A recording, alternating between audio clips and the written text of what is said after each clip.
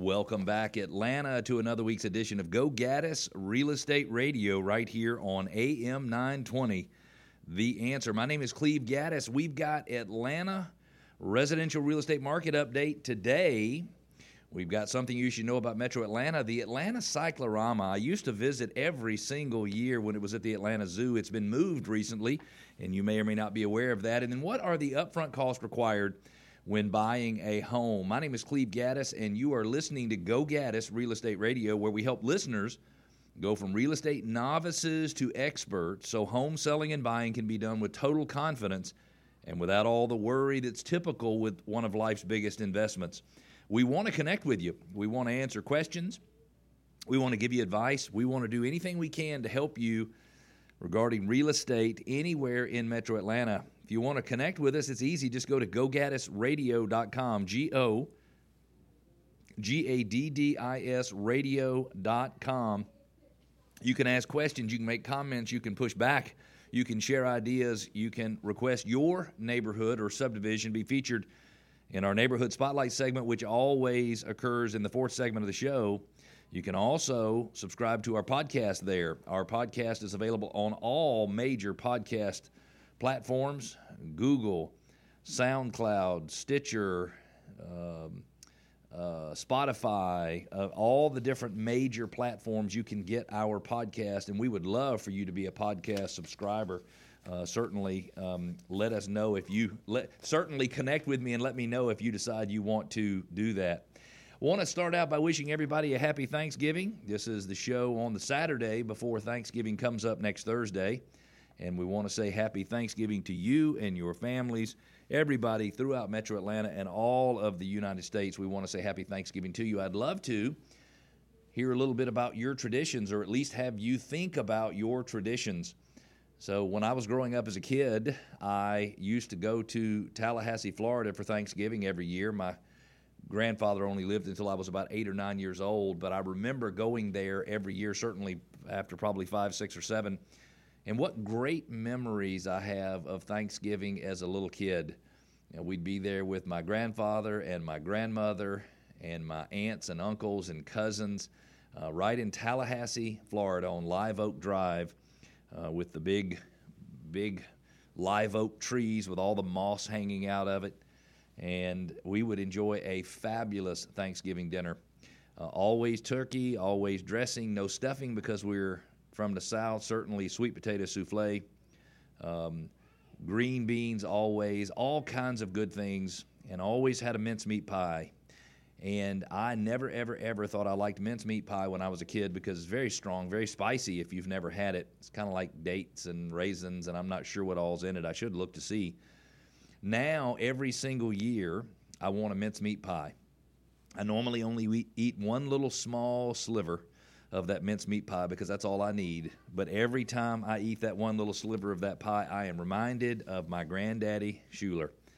Probably one of the funniest people I have ever known. One time unfortunately, he got cancer. That's how he passed away. He had lung cancer and brain cancer. And I sent him a letter that I'm sure my mother or my father wrote for me. And he wrote back several months later because naturally he had been laid up. And he said that he was sorry for taking so long, but that I had sent him some Chinese handcuffs, which were little things you could stick your fingers in. Probably not a politically correct thing to say today, but you could put your fingers in the little handcuffs, and then you couldn't pull your fingers out. It was almost like a little, I guess, the more you pulled your fingers out, the tighter the little handcuffs got on you. And the handcuffs is the wrong word, but they're just like a tube you would stick your fingers in. And he said that he had gotten himself stuck in the Chinese handcuffs for the last couple of months, and I still have that letter. I have that saved in my special box where I keep things that are so very important to me. So I hope you have some amazing Thanksgiving traditions. If you have good ones, continue those. If you have bad ones, it's not too late to change them. So happy Thanksgiving to you and everybody out there listening. Want to give you a quick Atlanta market update. In the last 7 days, there have been 1,578 homes listed for sale, 1,578. There have been 1,035 homes that had a price decrease. Each week somebody asks, why do you always cover the number of homes that have had a price decrease? And it's because I know for sure there are 1,035 sellers in Atlanta who are raising their hand saying that I want to get an offer. I want to be a little more motivated. I am a little more motivated than you might have thought. I'm willing to be flexible. I'm willing to negotiate. 1,035 times that happened in the last 7 days. There were 1,678 homes that were put under contract. Going under contract is when a buyer and a buyer makes an offer typically. Buyer-seller negotiates back and forth. When it goes under contract is when those two parties have finalized that agreement and all the paperwork is finalized. And then there were 1,587 closings for the month. 1,587 closings, not for the month, for the week. 1,587 closings for the week. That's just 5 days. That's over 300 closings every single day right here in Metro Atlanta. So if you feel like you are ready to buy a home or sell a home, and you feel like the timing might not be right, I invite you to think again, because it could be that the timing is perfect. Buyers who have been in the market looking to buy a home for the bulk of this year, who have been beat out in multiple offer situations, I tell you, hey, help could be on the way, and help could come in the form of the holiday season, January and February.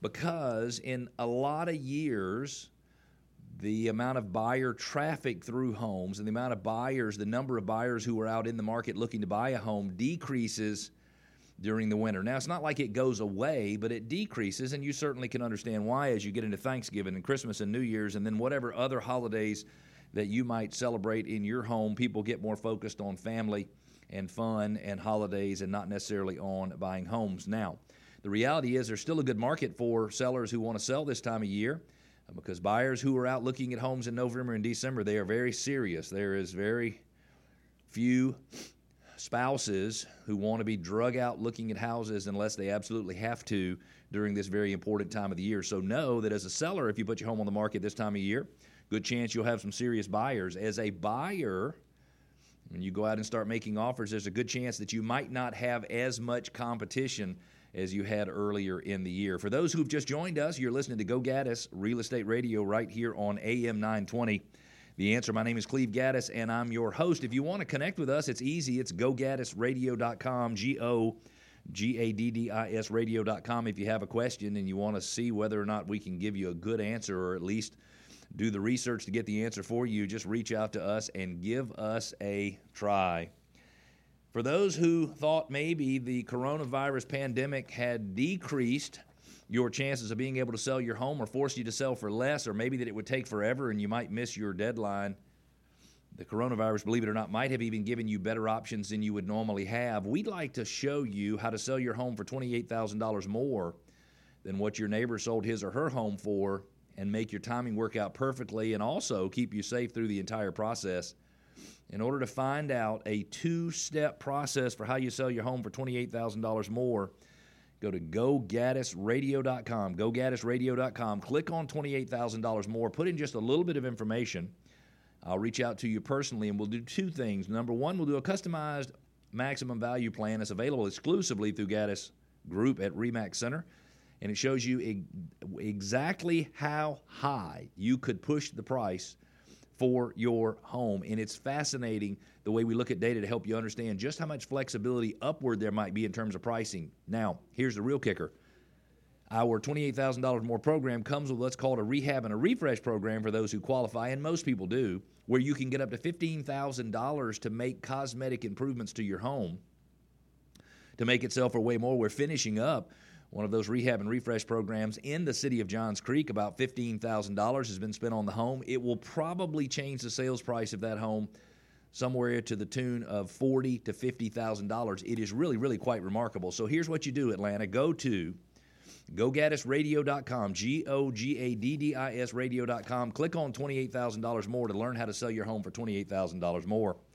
This segment of the show is brought to you by John Birchfield and Capital City Home Loans. John makes it his mission to guide each home buyer step by step through the entire loan process so they are educated and confident in the mortgage options available and can make the best decisions along the way. John's number is 678-226-7887, 678-226-7887. Only a couple minutes left in this segment, and we need to get to Something you should know about Metro Atlanta. We believe everybody who lives in Metro Atlanta should know a lot about Metro Atlanta. It's a fantastic city with lots and lots of great things to go and do and see. And this week we're going to talk about the Cyclorama. On February 22nd, 2019, the Atlanta History Center opened Cyclorama, the big picture featuring the fully restored Cyclorama painting. If you grew up in Atlanta like me, you remember it being at the Atlanta Zoo. At the centerpiece of this new multimedia experience is a 132-year-old hand-painted work of art that stands 49 feet tall, is longer than a football field, and weighs 10,000 pounds. This painting is one of only 2 cycloramas in the United States, the other being the Battle of Gettysburg cyclorama, making Atlanta home to one of America's largest historic treasures. In the 1880s, the Battle of Atlanta cyclorama painting was an immersive experience, the equivalent, if you will, of virtual reality today. The painting is a full-color, three-dimensional illusion designed to transport the viewer onto the battlefield. Cycloramas were created as a form of entertainment. They were the IMAX of that time, believe it or not. This painting was a visual story about the 1864 Battle of Atlanta, but over time it evolved into a significant artifact that has its own fascinating story. When it was moved from Minneapolis to Atlanta in, I believe, the 1930s, in 1892, the Battle of Atlanta was a Union victory, but the story was changed to make it a Confederate victory to make it more appealing to people in the South. That version of history, not that we ever have any reversions or revisions made to our history, but that was reversed in the 1930s. We have got a great second segment for you. Why is the market so crazy? What is it about your home that you're thankful for? And what happens when the buyer expects you to leave your refrigerator, but you wanted to take it? We're going to cover those subjects and more. Stick with us. We'll be back on this Thanksgiving edition of Go Gaddis Real Estate Radio.